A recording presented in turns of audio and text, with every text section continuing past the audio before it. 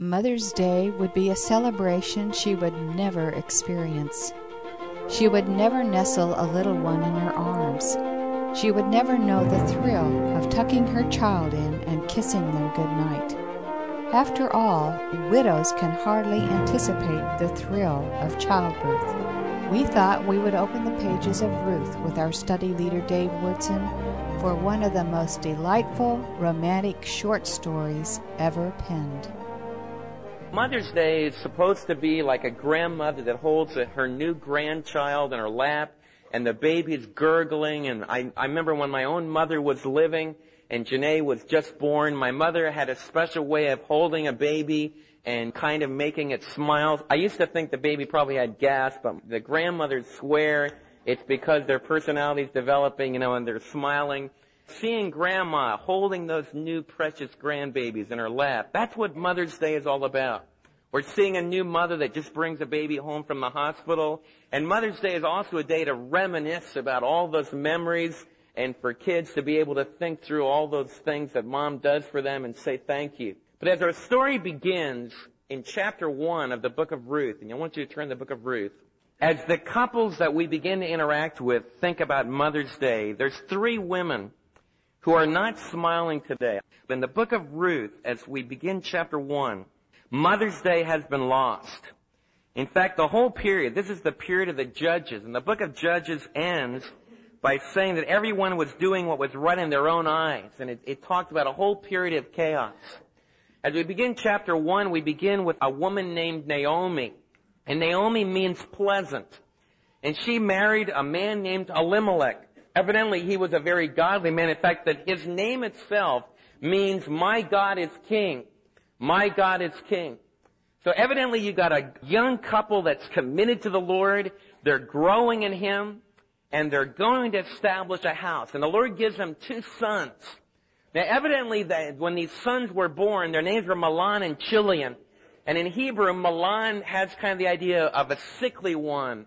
And Chilion has the idea of a pining one, or one that's kind of weak and sickly and pining away. So evidently these 2 little boys, maybe they had some sickness or something when they were born that caused the parents to cry out to God, and they even named them by a name that emphasized the fact they were not strong, robust football players, but they were weak. But the young couple started out with a lot of expectations. And I'm sure that if they had Mother's Day in ancient Israel, this couple would rejoice in the gift of these 2 boys. But then tragedy struck. Life has a way of sucking all the joy out of holidays. In fact, as a pastor teacher, every time we go through a holiday, whether it be Christmas or Easter or Mother's Day, for many of you it becomes a time of intense difficulty. Because there's memories that are all in the past. And then some of those memories turn to hurt. And maybe some of you can identify with Naomi and Elimelech and Mahlon and Chilion. Because suddenly, in the happiness of the holiday of their young life, things started to go wrong. And maybe that's happened to some of your lives. You see, as they went out into married life and they went out into generating a family, their holidays began to waste away because a terrible famine struck. And they couldn't go down to the Sure Value store and pick up a real nice meal for Mom. You see, there wasn't any bread in the land. Now, Elimelech had heard that across the Jordan River, that there was plenty of grain. And so he left Bethlehem, or the house of bread, and ironically, he left the house of bread to go to the plains of Moab, which ordinarily wouldn't be a place of fertility and agricultural prosperity. But there was a famine in the house of bread in the little city of Bethlehem. And so Elimelech, in order to save his family, said goodbye to his family and friends, his extended family, and with Naomi and his boys, he went across the river Jordan to the plains of Moab, and he settled in. The boys grew. They were there for more than 10 years. And what Elimelech thought was just going to be a short sojourn away from Bethlehem turned into a funeral service, and Naomi had to bury Elimelech. He died in the land away from the blessing. He died in the plains of Moab, which for an Israelite was not a place of blessing. Well, you would expect that when young men are around young women, and Milan and Chilion had been around the Moabite girls for 10 years now that they lived in the plains of Moab. So they met two Moabite girls named Ruth and Orpah, and they got married. And so we would expect, well, the story is going to improve. In other words, they buried their dad and they're going to weep over that. But now things are going to get better. But remember, Milan and Chilion were weak boys. And evidently that weakness continued into their young manhood. And of all tragedies, Naomi not only had to say goodbye in death to her husband Elimelech, but she lost her two boys as well. And this terrible turnover, which should never take place. You know, sons are supposed to bury their elderly moms. But now we've got one of those tragic human chaos, disorderly kind of a things. And Naomi, this elderly woman, this elderly mom, has to bury her two boys. Now in the ancient world, unlike here in the United States, although there's still some of this feeling of being frightened, when you're a widow, when you're left by yourself, it's a very frightening thing. And we could have testimony for some of you that have experienced that. And you can identify with how Naomi felt. She just felt like she was left in a foreign country, alone, without any hope. And then she heard the news kind of filtered across the 35 or so miles, which you might think is just a short way, but you got to go down 2,000, 3,000 feet down across this rigid path, down to the Jordan Rift Valley, then up about 2,700 feet, up the other side. It's rugged territory, there's hardly any water, but somehow the news got across that God had visited his people back in the city of bread, Bethlehem again. And so Naomi comes up with a plan. I'm going to go back home. When in doubt, when you're in trouble, what's a good place to go to? Right? Where do you go? When you're in trouble, you go home. Well, Naomi remembers, man, I'm going to go back where I was raised. I'm going to go back with my people. And so she goes to Ruth and Orpah and she says, Ruth and Orpah, I need to go back to Bethlehem. Now at first the two girls say, well, we're going to go with you. We've promised, we've loved you and you've been our mother-in-law. We've had a great relationship. We're going to go with you. But Naomi has a very persuasive case. And she says especially to Ruth and Orpah, you're young women. I'm just an old woman. And you can stay here in your land and you can remarry and you can recapture the Mother's Day holiday. In other words, you need to stay here with your own people because you can find a young husband and then you can marry again, you could have children, and you could rediscover Mother's Day that way. And Orpah and Ruth say, no, we're going to go with you. So they start walking down the road. They walk a little ways, and Naomi argues even more persuasively. She says, girls, listen, if you go with me, your life is going to be destitute. Your life is going to come to an end because there's no hope for you. You're going to be going to a strange country. They don't really even like Moabites over there. And I don't have any more sons. You see, even if I could find a husband this very night, and I had relations with him, and I generated a child, are you going to wait till that boy grows up? The answer was obviously not. There was a hopeless, totally hopeless situation staying with Naomi. Orpah heard the power of Naomi's persuasive argument.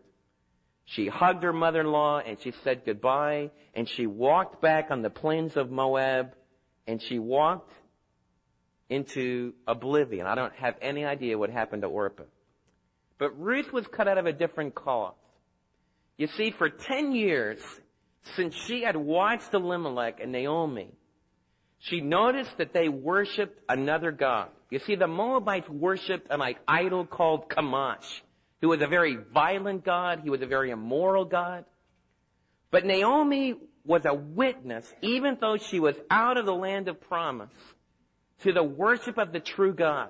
A God who was named Yahweh, that we've learned when we studied, set apart be your name. We learned that the name Yahweh meant the personal God of Israel who is for you, who will enter into covenants with you and will love you.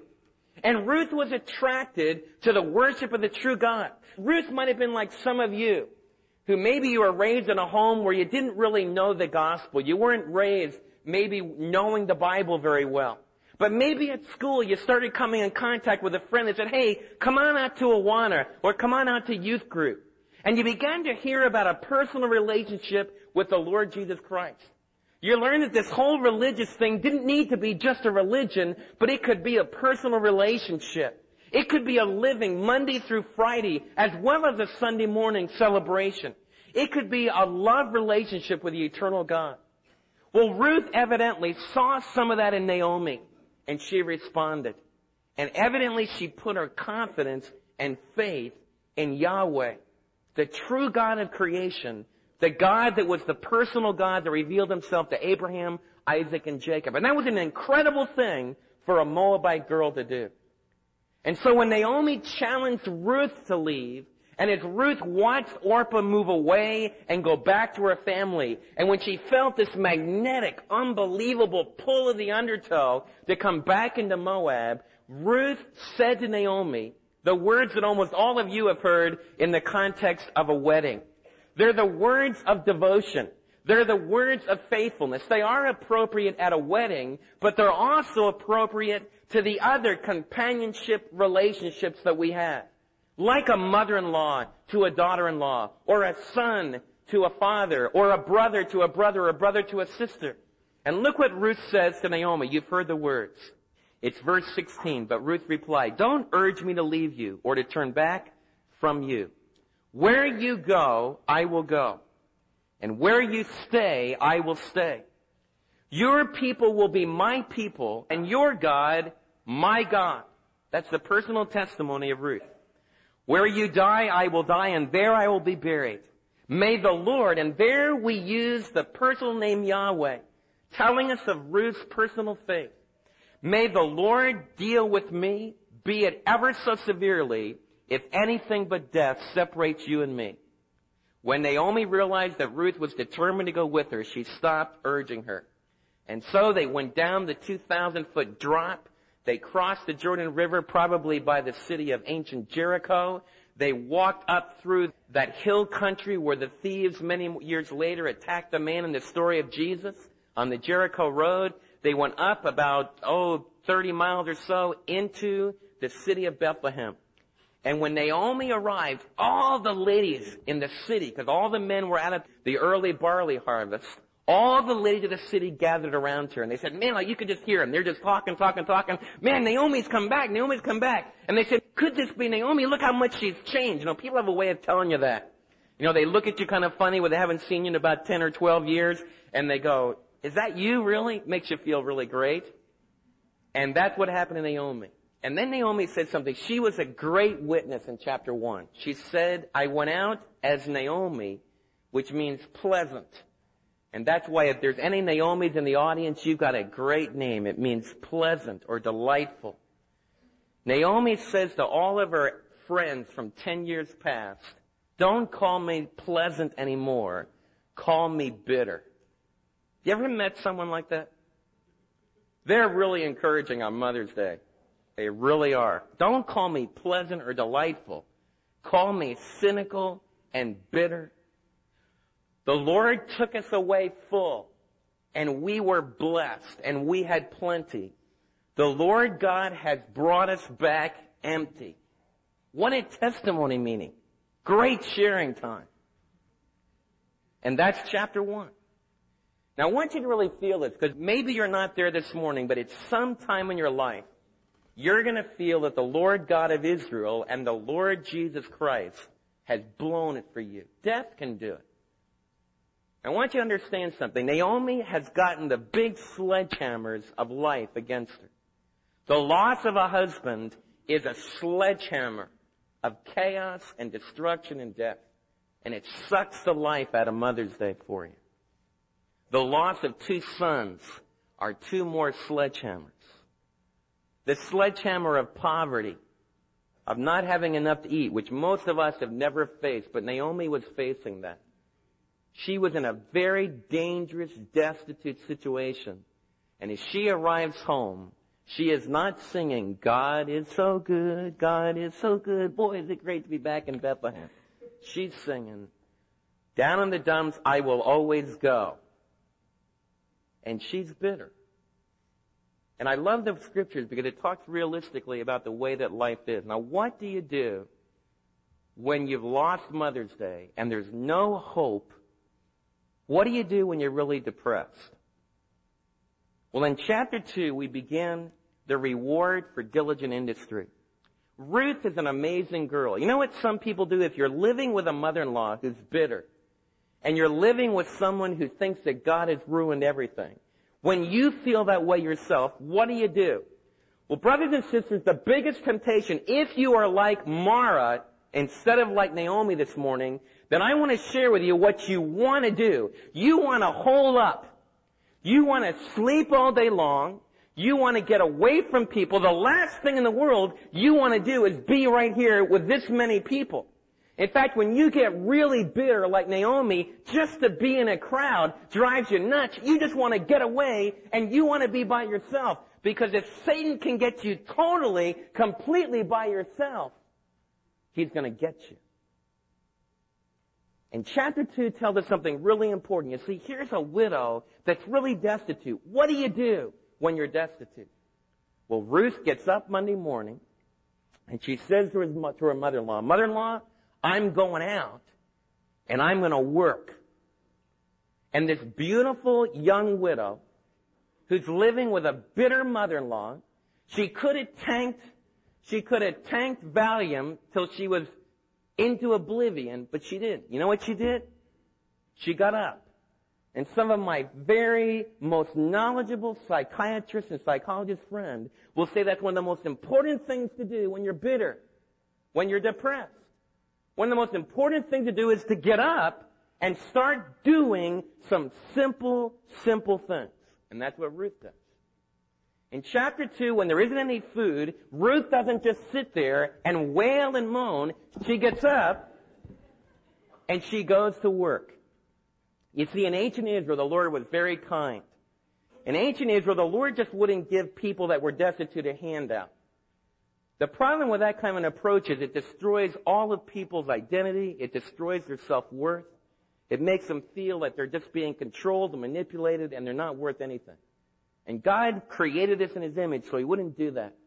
But what God did do is He told the haves that when their barley harvest in late April was coming due, and they brought their ancient equipment in, it was different than modern combines and all that, but when they brought their ancient equipment in, they were not allowed to totally clean their field. They couldn't go into the corners. Like when they made their turns with their ancient tractors, they couldn't make those turns just razor sharp. They had to kind of swing wide. They had to leave those corners. And all you guys that do that kind of work know what we're talking about. They also couldn't go back over those fields again. They couldn't send their servants through and sweep it through again. In other words, they had to go through it once and leave quite a bit of residue there. And then those that were destitute, those that didn't have any land, those that didn't have any resources could go into the field and they could glean right behind the harvesters. So Ruth, this beautiful young widow, goes to the field and begins to do exactly that. And some of you can identify with that. You've hauled hay and done all kinds of work, and that's exactly what Ruth is doing. If Ruth was here today, she'd fit right in with our Texas culture because she was a girl that would get right out there in the fields and put on a kerchief around her head and pull up her sleeves and go right to work. And that's what she's doing. As she's working, suddenly, there's a real stir among all the workers. And it was kind of like when I used to work construction when the architect used to come on the job. When I walked in the job, nobody did anything except spit tobacco juice at me because I was the carpenter's helper. But when we got word that the architect was going to come, man, everybody scampered and stirred, and our superintendent went nuts, and we had to get everything cleaned up because the big boss, the guy that was in charge of the job, was coming. It was even worse than when the contractor came. The architect was the one that really had the power. Well, that's what happened among this field that Ruth was gleaning that day. The man gets out of his carriage, and he walks to his fields, and he says to all of his workmen, "May the Lord bless you and keep you today." And Ruth scratched her head and say, "Man, what kind of labor relations are these?" And all the laborers in the field say, "May the Lord bless you and keep you. May He have His hand upon you." And Ruth is scratching her head. Man, so I've heard of labor management conflict. What's going on here? It was their first introduction to a man of God. His name was Boaz. He was a strong one. He was an older guy, not really that old, but he was a mature guy. Little bit on in years, and he's productive, and he's a strong worker, and he controls all of these fields. He has the power, he has the might, but he's a man of God. And he's created a working relationship with all of his people that's built on a mutual relationship with God. And maybe that could become a prototype for what the Holy Spirit might do with some of you that are in the marketplace. You know, the Lord Jesus wants to enter into our everyday life, and he wants to transform it. I think that we as believers can be like Boaz in the high school, like Boaz in the school system, like Boaz in our neighborhood, and we can create atmospheres that are built on a mutual relationship with the Lord when we go public with our faith. Boaz was a Tom Landry kind of a man that went public with his faith. He wasn't a Secret Service worshiper of Yahweh. So much so that when he arrived in the morning, he would give the blessing of Yahweh upon those that he was working with. And they would respond because he had such an impact. And the Lord blessed him with that. Ruth saw this. But I want to share something with you, something else. As Ruth is diligently working in the field, she sees Boaz, she sees this testimony, but Boaz saw Ruth. And some of you think that the Bible is kind of a way up there kind of a book. It doesn't really know what's going on. The Bible knows all about human nature. It knows all about how men and women interact together. And what the Bible tells in chapter 2 is that Boaz is watching his people work. And he notices over in the corner of the field that there is a beautiful woman who works like crazy. You say, Dave, how do you know that? Because he asked one of his servants, one of his managers of his field, who is that over there? Now, men don't make inquiries about a woman like that unless they've already seen her and they've started making some evaluations and there's some magnetic pull that's already taking place. Now, the story gets delightful because what do guys do like that? Well, it comes time for lunch. And Boaz, very discreetly and very much like a gentleman, he says, Ruth, my workman says that you've worked hard all day long. You've only taken a few breaks in the shade. I can see you're really a diligent worker. Why don't you sit right here by me during lunch? You see, the time hasn't changed. And Boaz makes sure she gets enough to eat during lunch. And then he says to her, I don't want you to go to any other field. Watch out, girls, when they tell you that. I don't want you to go to any other fields. You just stay right here in my field. I've got lots of fields. It can keep you going all through the barley harvest. And as he left, he said to all of his managers, he told the ones that were in charge of his field, he said, you guys make sure nobody touches or in any way abuses Ruth. And the word went out. This woman needs to be treated with a lot of honor, with a lot of respect. Now, in the ancient world, that was a very strategic thing. Because she was a vulnerable, innocent, unprotected woman. And Boaz, this great manager of his field, is saying, she is covered. You all be sure to protect her. And the word went out. Ruth goes back, flops on the table, the kitchen table, all kinds of barley, 4 or 5 times more than she could have ever gotten under ordinary circumstances, because Boaz also told his servants, you guys toss some of the good stuff. Just toss some extra stuff right in her way, and then don't get on her when she picks it up. And so we finish chapter 2 with the diligent labor of Ruth beginning to provide for Naomi in their time of destitution. You know, we learned some really important lessons about life. Life can hit us with some big blows. Death. And death and the loss of sons can suck all the joy out of Mother's Day. What are you going to do about it? Well, you're going to be tempted like crazy to sit at home and do nothing. One of the wisest proverbs is to work your fields, to know the condition of your flocks. What the Scripture is telling us, and Paul picks up on this idea in 1 Timothy chapter 5, he says that the widows should use the gifts that God has given to them. They need to get out and they need to provide. The same thing is said for all of us. In 1 Thessalonians chapter 5, Paul tells the Thessalonians, I have been a model for you. I have modeled the work ethic, an ethic which we are losing in our culture. He says, I have modeled for you the idea of working hard with my hands so that I will not be dependent upon anyone and so that I can be productive. And we as believers need to recapture the ethic of a Ruth, the ethic of a Boaz, and realize that God still honors diligent labor. And also, one of the things that you might not have thought about, diligent labor is one of the greatest ways for you to preserve your mental balance and your emotional balance. It's a good gift of God. When you start to move into really severe depression over the big blows of life, you need to learn to do the simple things. And we need to help one another do the simple things. We also need to be very careful. I want to use another application here. In the modern world, be very, very careful of getting into the routine of working all the time in the concrete situation. Now, chapter 3 is a great chapter. We've learned about the return to the land. We learned about the reward for diligent industry. Let's talk about romance. On Mother's Day, we've got to talk about romance. Chapter 3. You see, the barley harvest is going to be over. The barley harvest only lasts for about a month in ancient Israel. And this is where mother-in-law, wise, experienced mother-in-laws.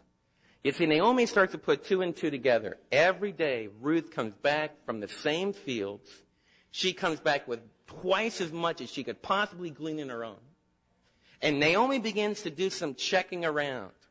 And she discovers some interesting things in the genealogy of Boaz, that Boaz is in Elimelech's family. And in ancient Israel, there was a law that usually applied to the brother. You see, if there was a man in Israel who died and left a widow, his brother was supposed to marry that widow, and the first child that was generated would be the son of the deceased brother and carry out his name in Israel. Now, Naomi is very creative. She remembers that ancient principle of the levirate marriage. But Elimelech doesn't have any brothers. That makes a real serious problem. Naomi can't have any more kids because she's too old. And even if she did, Ruth is going to be too old before the boy would grow old enough. She's in a hopeless situation until she starts to look at Boaz's roots. And she realizes that he's a relative of Elimelech, and there's some connections there. Now, in the ancient world, they had a great custom. What the guys would do, and we all need to learn to do this. You see, when you work really hard, all month of April, they would work bringing in the barley harvest. And they would get it all gathered in these barns. And then it would be time to thrash it and to get it all ready. And what they would do is they would have a great big party. They would all gather down at the barns. All the men would. And they would have a real hard time getting everything gathered in, kind of like getting all the hay in the barn. It was very similar to that. But then right there in these storage sheds, they would have a great big feast. They'd have a big celebration, kind of like a cookout, you might say. Only they probably, in Israel, they wouldn't have weenies and that kind of thing because that wouldn't be kosher, okay? No, but they would have their own equivalent of a cookout. And then after the men had eaten and had drunk, they would settle down, they'd sleep out. Now, Naomi knows all this. And because Boaz is the big boss man, he's going to be in his own place after the celebration. He's going to eat a great big meal. He's going to have a real celebration, eating and drinking. And after a man is really full, he's going to lie down in the corner of this harvesting shed, and he's going to sleep. And Naomi comes up with a plan. And this is where the mystery of romance comes in. Naomi's an older woman. And she does what all of you older women are still doing the same thing today. Before a marriage, I've shared with you, I've had only one bride in all of the weddings that I've done in the 18 years in the past. I've only had one bride that came in to her wedding with manure on her cowboy boots. Almost all the other brides, you don't even see them all day. Because all of you older ladies are busy. You are busy getting them ready. It's like all of Ahasuerus' servants getting Queen Esther ready for her visit to the king. The Bible knows all about that. So Naomi gives Ruth a bath. She covers her with Chanel number 75. Just drenches her. I mean, this girl, it's expensive stuff. I want to share something. Please don't do that with cheap stuff. It's a fatal, fatal mistake. So Ruth sneaks in. I mean, this is like a mystery. It's like an intrigue thing. She comes in. She's decked out in beautiful clothes. She has marvelous Chanel number 45 all over. Sneaks into the barn. Boaz is out like a light with his blankets up, kind of all tucked in around his neck. And Ruth goes and uncovers his feet, which is a really, you know what happens when your feet get cold? And she lies down right on his feet. And then she just waits. Now, I can hardly wait to get to heaven to ask Ruth, what were you thinking when you were lying there in the dark? And then I want to ask Boaz, because the text tells us in Ruth chapter 3 that Boaz, in the middle of the night, he gets a jolt. And he wakes up because he looks down there. My dog used to sleep with me when I was a kid, and suddenly you wake up and he'd be taking over the whole bed. You have the big lump there. Well, Boaz wakes up and thinks some animal has come or gotten out of the stall or something. And when he looks down, there's this beautiful, knockout, unbelievable woman right there at his feet.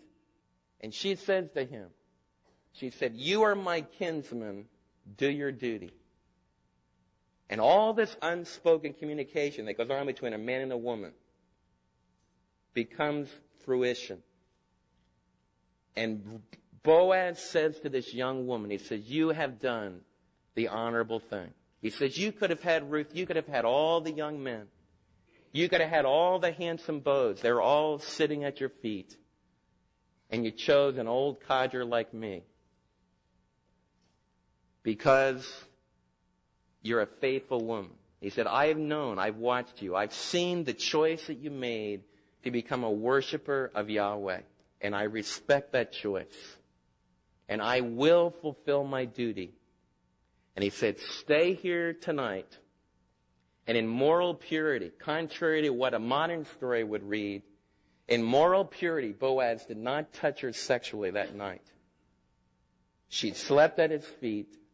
They woke up early in the morning before the sun came up.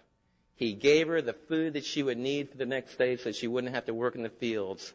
And he secretly sent her back to totally preserve her reputation.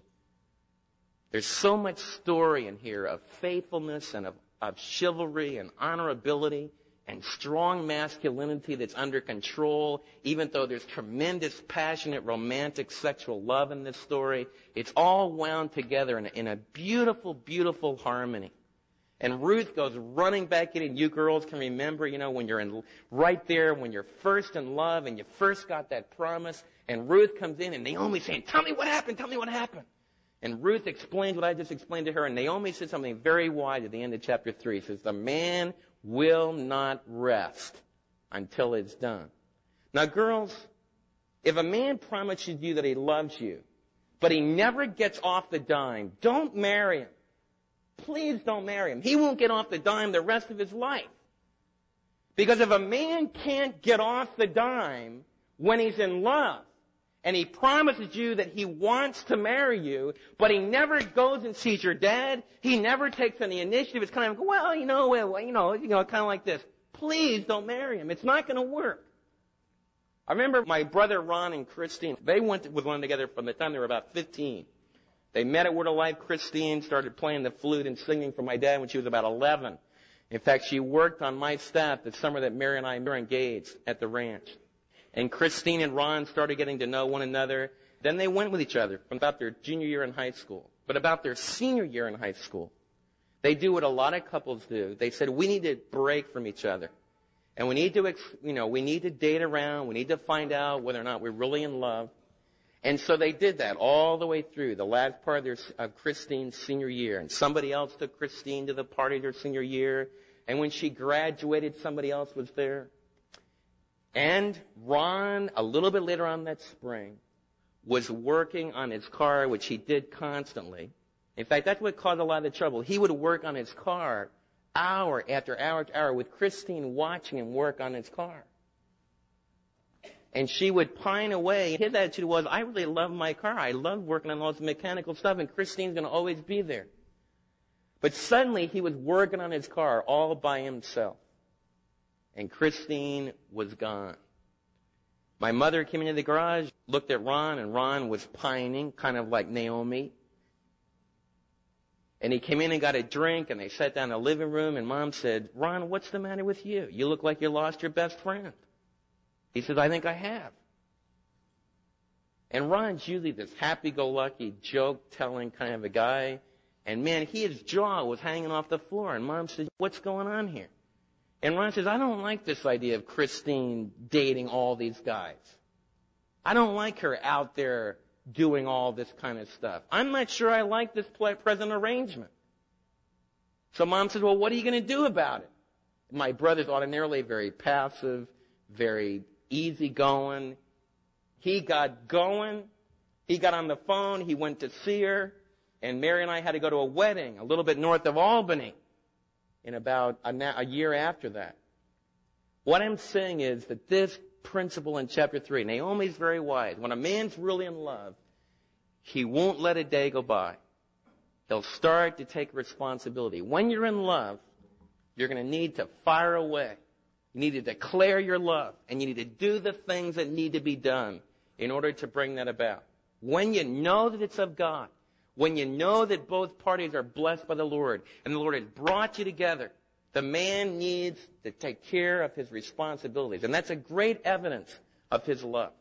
So we come to the last chapter of the book of Ruth, and Boaz calls all the men in the city together because there's a very complicated business transaction that has to take place.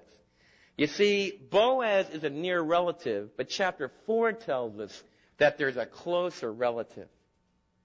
And the closer relative can buy Naomi's field, and with the field in the ancient world, he would have to take the widow of the man of Elimelech that had died, and then he would have to raise up seed for Elimelech.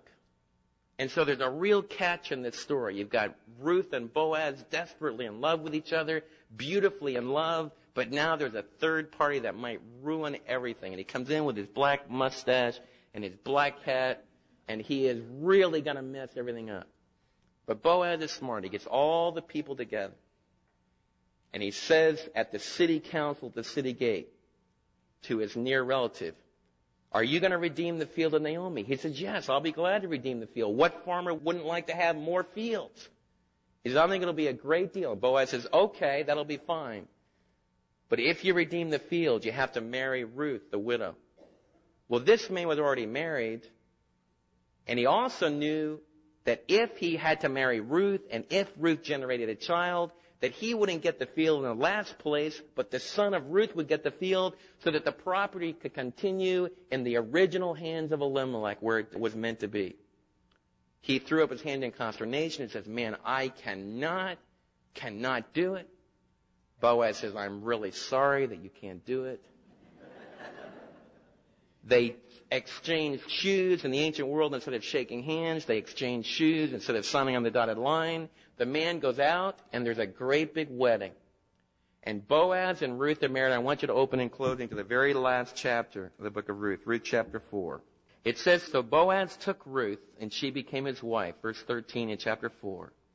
Then he went to her, and the Lord enabled her to conceive, and she gave birth to a son. In chapter 1, it was impossible for Ruth to have a baby. And you're all going to go through time in your life where it seems impossible for God's blessing to ever come again. The story of Ruth is the story of the Almighty God working in just everyday life. The little short story I've told you today is a story like you live. Just working in fields, romance, death, struggle, conflict, competition. It's where we all live every day. And sometimes as you're living out that story, you feel like, I'll never sing again. I'll never have a holiday again.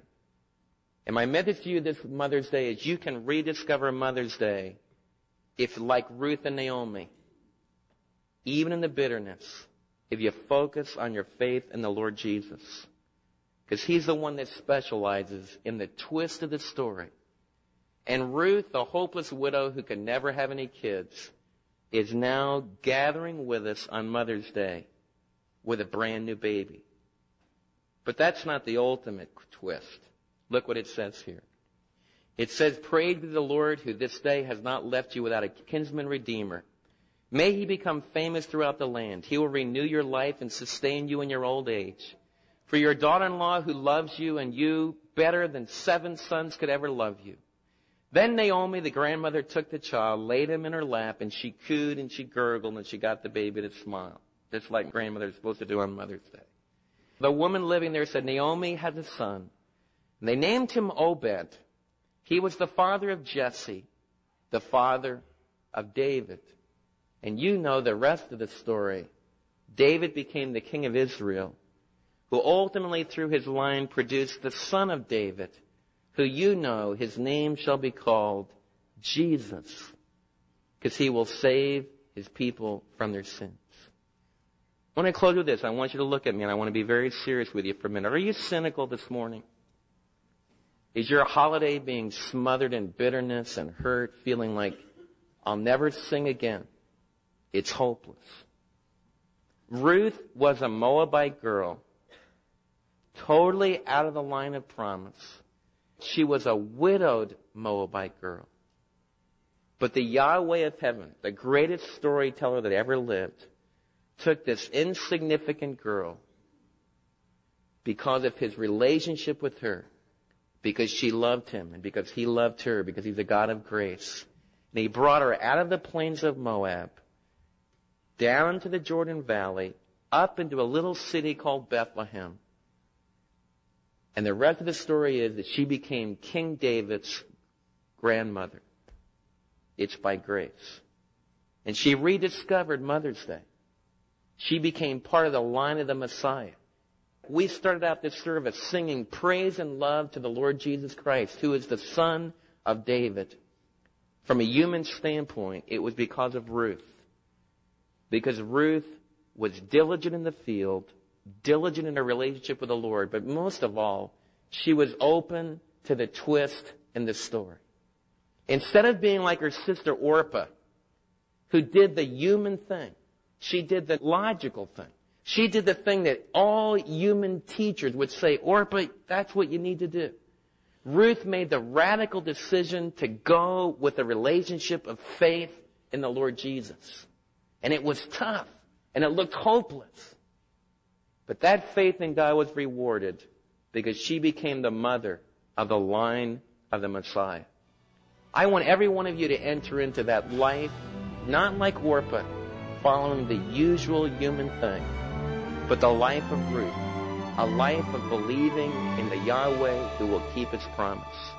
Rediscover Mother's Day in the promise of a Savior that can bring a Moabite girl and make her the mother of the Messiah.